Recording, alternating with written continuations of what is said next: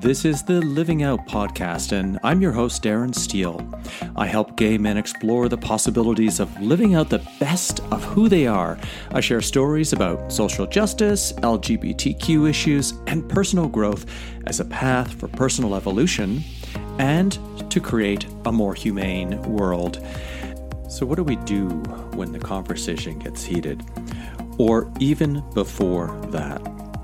How do you engage your critics in a positive way? How do you respond to this online culture of outrage and aggression? Now, this applies to everyone, but one of the challenges I find as someone who's a bit of a provocateur in the gay and queer space is that I am going to sometimes attract very challenging comments from people. And it's always wonderful when I receive a compliment, someone who feels that I've touched off a nerve in a really positive way and they've learned something and they've taken to heart something that I've said. When it empowers someone, when it makes someone think differently or see something in a way they hadn't seen things before. But very often when I get a notification of a new comment, whether it be on my blog or whether it be in response to something I've written on my publication on Medium called Think Queerly, and it's usually the latter because that's where I'm going to be a little bit more political, perhaps a little bit more ranty, although my raison d'etre there is much less in your face. And if I'm even going in that direction, I'm actually trying to come from a place of empathy to make my point.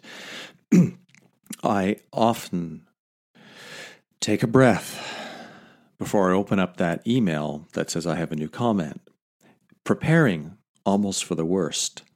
I don't like setting myself up in that mental framework, and I recognize that that is something I need to change for myself and know how to distance myself from that. But I want to share this very personal experience because it's important for all of us, gay, queer, straight, whatever we are. We live in a world where if we share a picture of ourselves, if we share a comment, if we publish an article, if we do a video, if we record a podcast, we open ourselves up to criticism. And criticism, when done well, when done with honest intent, is meant to speak to the message, is meant to discuss the pros and the cons of the message from the person offering the critique. And then that's valuable, that's useful. But so often we don't see criticism. We only get personal attack, or we get some sort of dislike or hatred, and we get either name calling. And, you know, I wrote, or I did a podcast on this way back, episode 6, which I called Good Intentions versus the Haters. And I listed out 3 types of online haters. The lazy hater, they're saying stuff that's kind of like nonsensical or meaningless. It's little to no argument. Usually it's no argument at all. It's just opinion. There's no discussion. There's no questioning. It's just them saying, no, you're wrong, this, that, the other thing. And the second level of hater is they're angry or potentially bigoted. They're expressing something. You've said something that's triggered them, and they think somehow you're responsible for that anger, and they're literally taking it out on you. They might not be name calling, they might be, or they might be coming from a place of some form of bigotry or racism or homophobia, which is informing what they're writing. And then there's the worst kind of hater, the bitter, resentful, they're vile, they're vengeful, they're unforgiving. They're kind of stalking you. They're looking to take you down. They're defaming you. They're accusing you of things, and they're looking to destroy your reputation. And they're the worst of the bunch. I'm a creator, and I work to open up a space to attract other creators in my life, and that space to welcome gay men, queer people, from the whole spectrum of the LGBTQ plus initials, because these are the people that I want to work with to help them have the freedom to come from who they are on the inside and express that on the outside. And that's what authenticity is. To let out who we are on the inside, to bring our gifts of insight, of understanding, our history that has informed us through the experiences we've lived and endured. What I've learned and I've really been practicing diligently in the last 6 months is it's very easy for me to want to get on the defensive and to go on the attack if I receive a negative, defamatory, problematic comment or criticism in some way. And that's just initial sort of fight or flight, classic protectionist, ancient brain. So now I take the time to reflect and think, is there value in me trying to actually engage this person in a discussion? And how can I approach them so that I might not start by trying to argue their points? I might be asking for further clarification to let them know that I am not taking the same kind of defensive or posturing language as they are, but to welcome them into starting a discussion, as opposed to them telling me why I'm wrong or whatever the case may be. And I'm trying then to, without saying it, help that person potentially feel through my questions an experience that might help them relate more to what it is I wrote that triggered them, so that they may also see that their initial reaction and knee-jerk writing of whatever they said isn't welcome, isn't appropriate, isn't going to start a dialogue, that it's actually a tremendous effort for me to try and open up a discussion. It's a risk again, because that person can come back and just completely lose it, thinking almost, how dare I ask them to engage in a conversation. A comment came in on the weekend about an article I wrote called The Internalized Homophobia of Straight Acting Gay Men. And I wrote this earlier in the year around the International Day Against Homophobia, trans and biphobia. And I know when I read this that I'm coming from a place of, I'm showing some upset and frustration with the misogyny, the internalized homophobia, the othering that happens within our own gay male community when many gay men proclaim their straight actingness at the expense of anyone who exhibits the feminine. But there's also a lot of empathy in that post that I wrote. I know, because I read looking for it, because when I get a criticism, I think to myself, am I wrong? Did I actually say something in a way that's offensive? Is there something I could learn from this situation? And as a creator, we risk personal attack and criticism. You know, when we expose ourselves through our art or through our words or through our thoughts, we are taking the risk and hoping that someone will value what we have to say and engage us in a meaningful way. So it can hurt when someone is callous and aggressive and uses outrage and criticizes you when they maybe don't realize or recognize the intent or the effort and the time that went into the production of the message you're imparting. They're not recognizing your individual character or intelligence or expression or history that you're bringing to the message. And honestly, retaliation in this kind is weak. And I know that sounds like judgment, but I can only self-reflect because I've done the same thing. I've attacked, and I'm not proud of what I've done in the past. And that's why I'm seeking to I raised the bar for myself at the midpoint of 2018 based on something that happened online. And I set the bar higher for myself. And I declared I'm going to do my damnedest not to play in this game of online aggression. Haven't been perfect, but I have been far better than I ever have been in the past. And I don't want to be seen as the person who feels they need to be right or someone who is unwilling to take risk. I'd rather risk this kind of frustration and upset because I know then I'm having an impact, not in a positive way with that person, but if I can bring them into discussion, then maybe I can figure out where they're coming from. It's worth reading this comment that I got.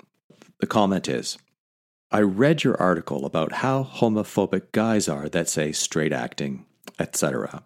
I thought it was hypocritical and bigoted against people you don't even know. The article was chastising, judgmental, and you projected all this stuff on people. It just sounded bitter and shaming and hateful. It was just derogatory as the homophobic men you were describing.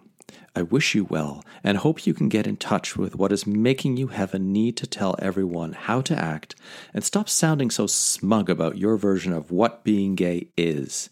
It is your version, not everyone's. Good luck.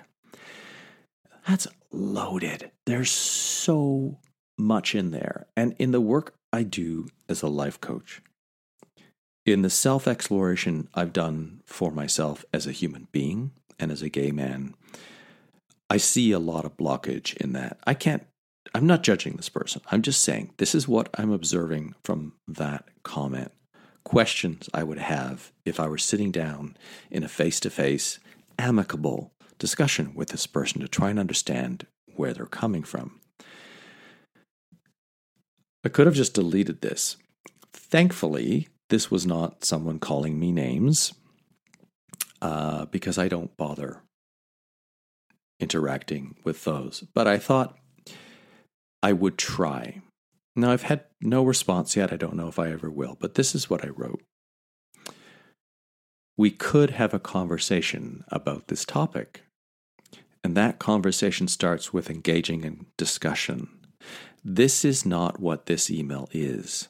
I'm open to people's points of view if they can critique a point I have made and either offer something I don't know or explain why they believe something I have said is wrong. Your email is an expression of anger, and I have to ask, where does this anger come from?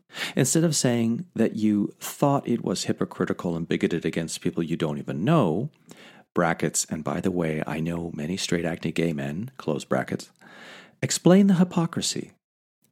Is it possible that my strong sentiments have triggered something inside of you and how you represent who you are? It really sounds to me that you have more to say or even discuss, but can you start from a place of asking?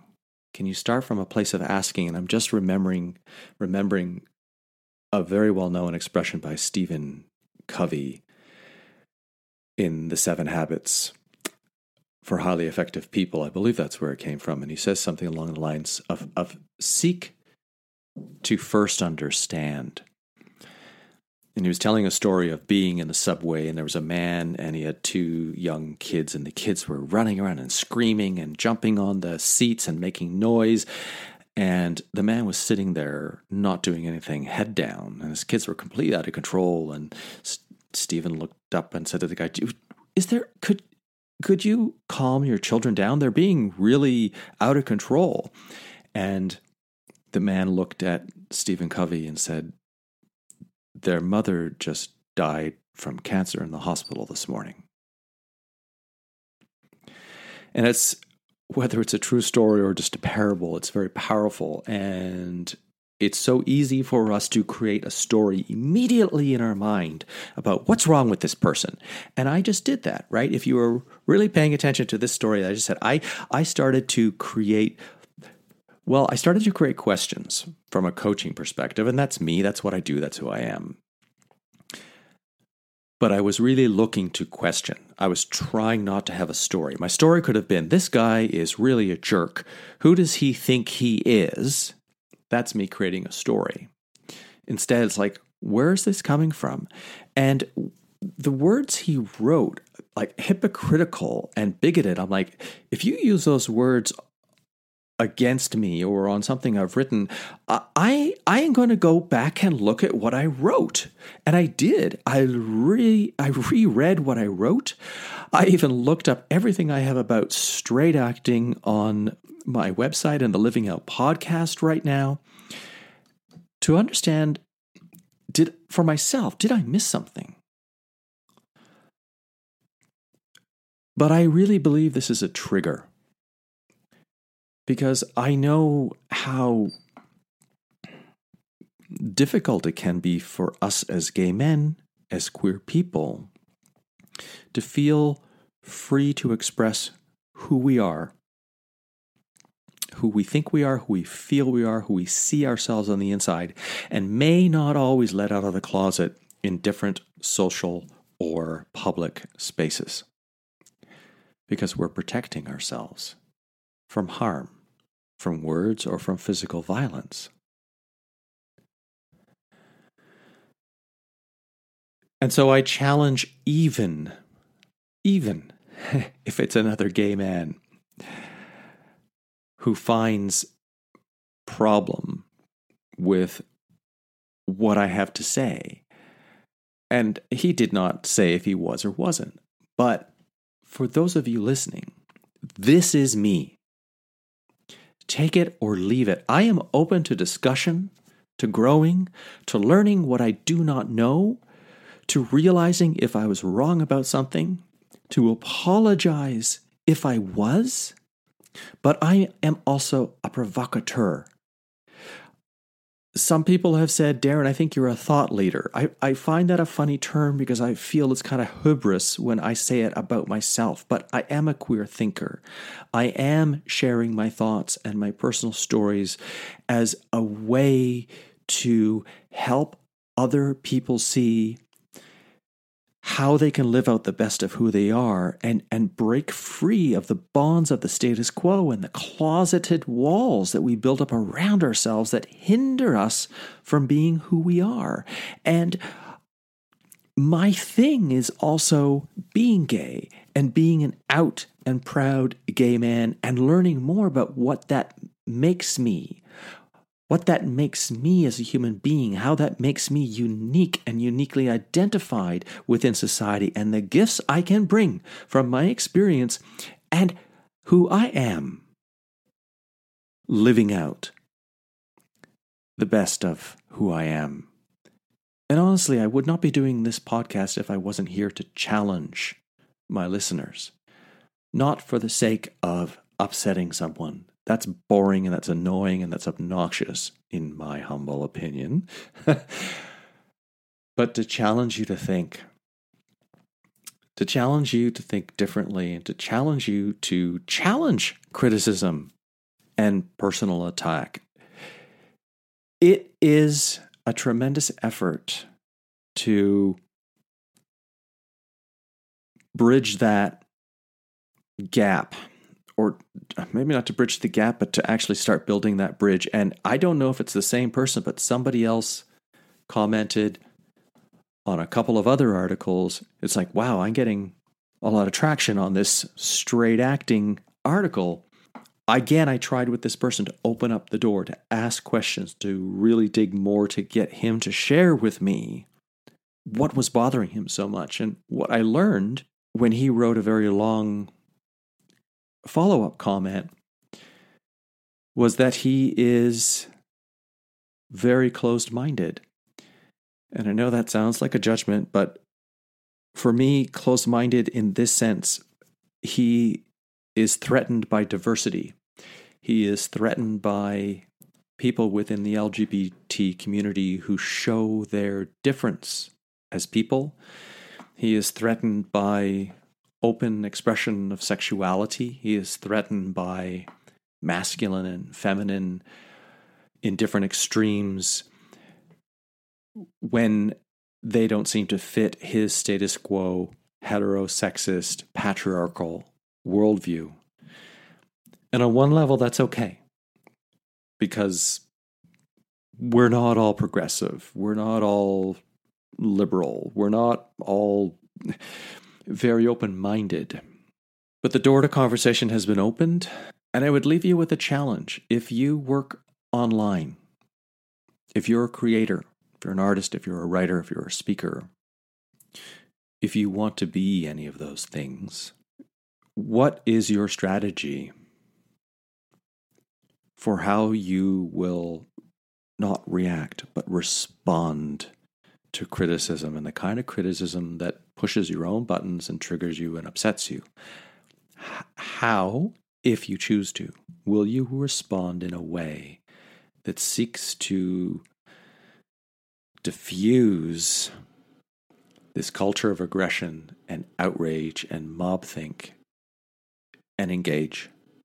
Because that is how we're going to make progressive, impactful, and positive change in our world, is to have people who may be at odds with each other to at least come to some point of understanding, even if it's not a complete agreement. May not have to like each other, but you can learn to respect each other's difference of opinion and find some, even if it's one small thread of connection. That's one of the things I'll be working on continuously through 2019. As always, thank you for listening, and live out, live proud. And don't be afraid of the critics. Because if you are being criticized and you know you've done good work, then you know you've done good work.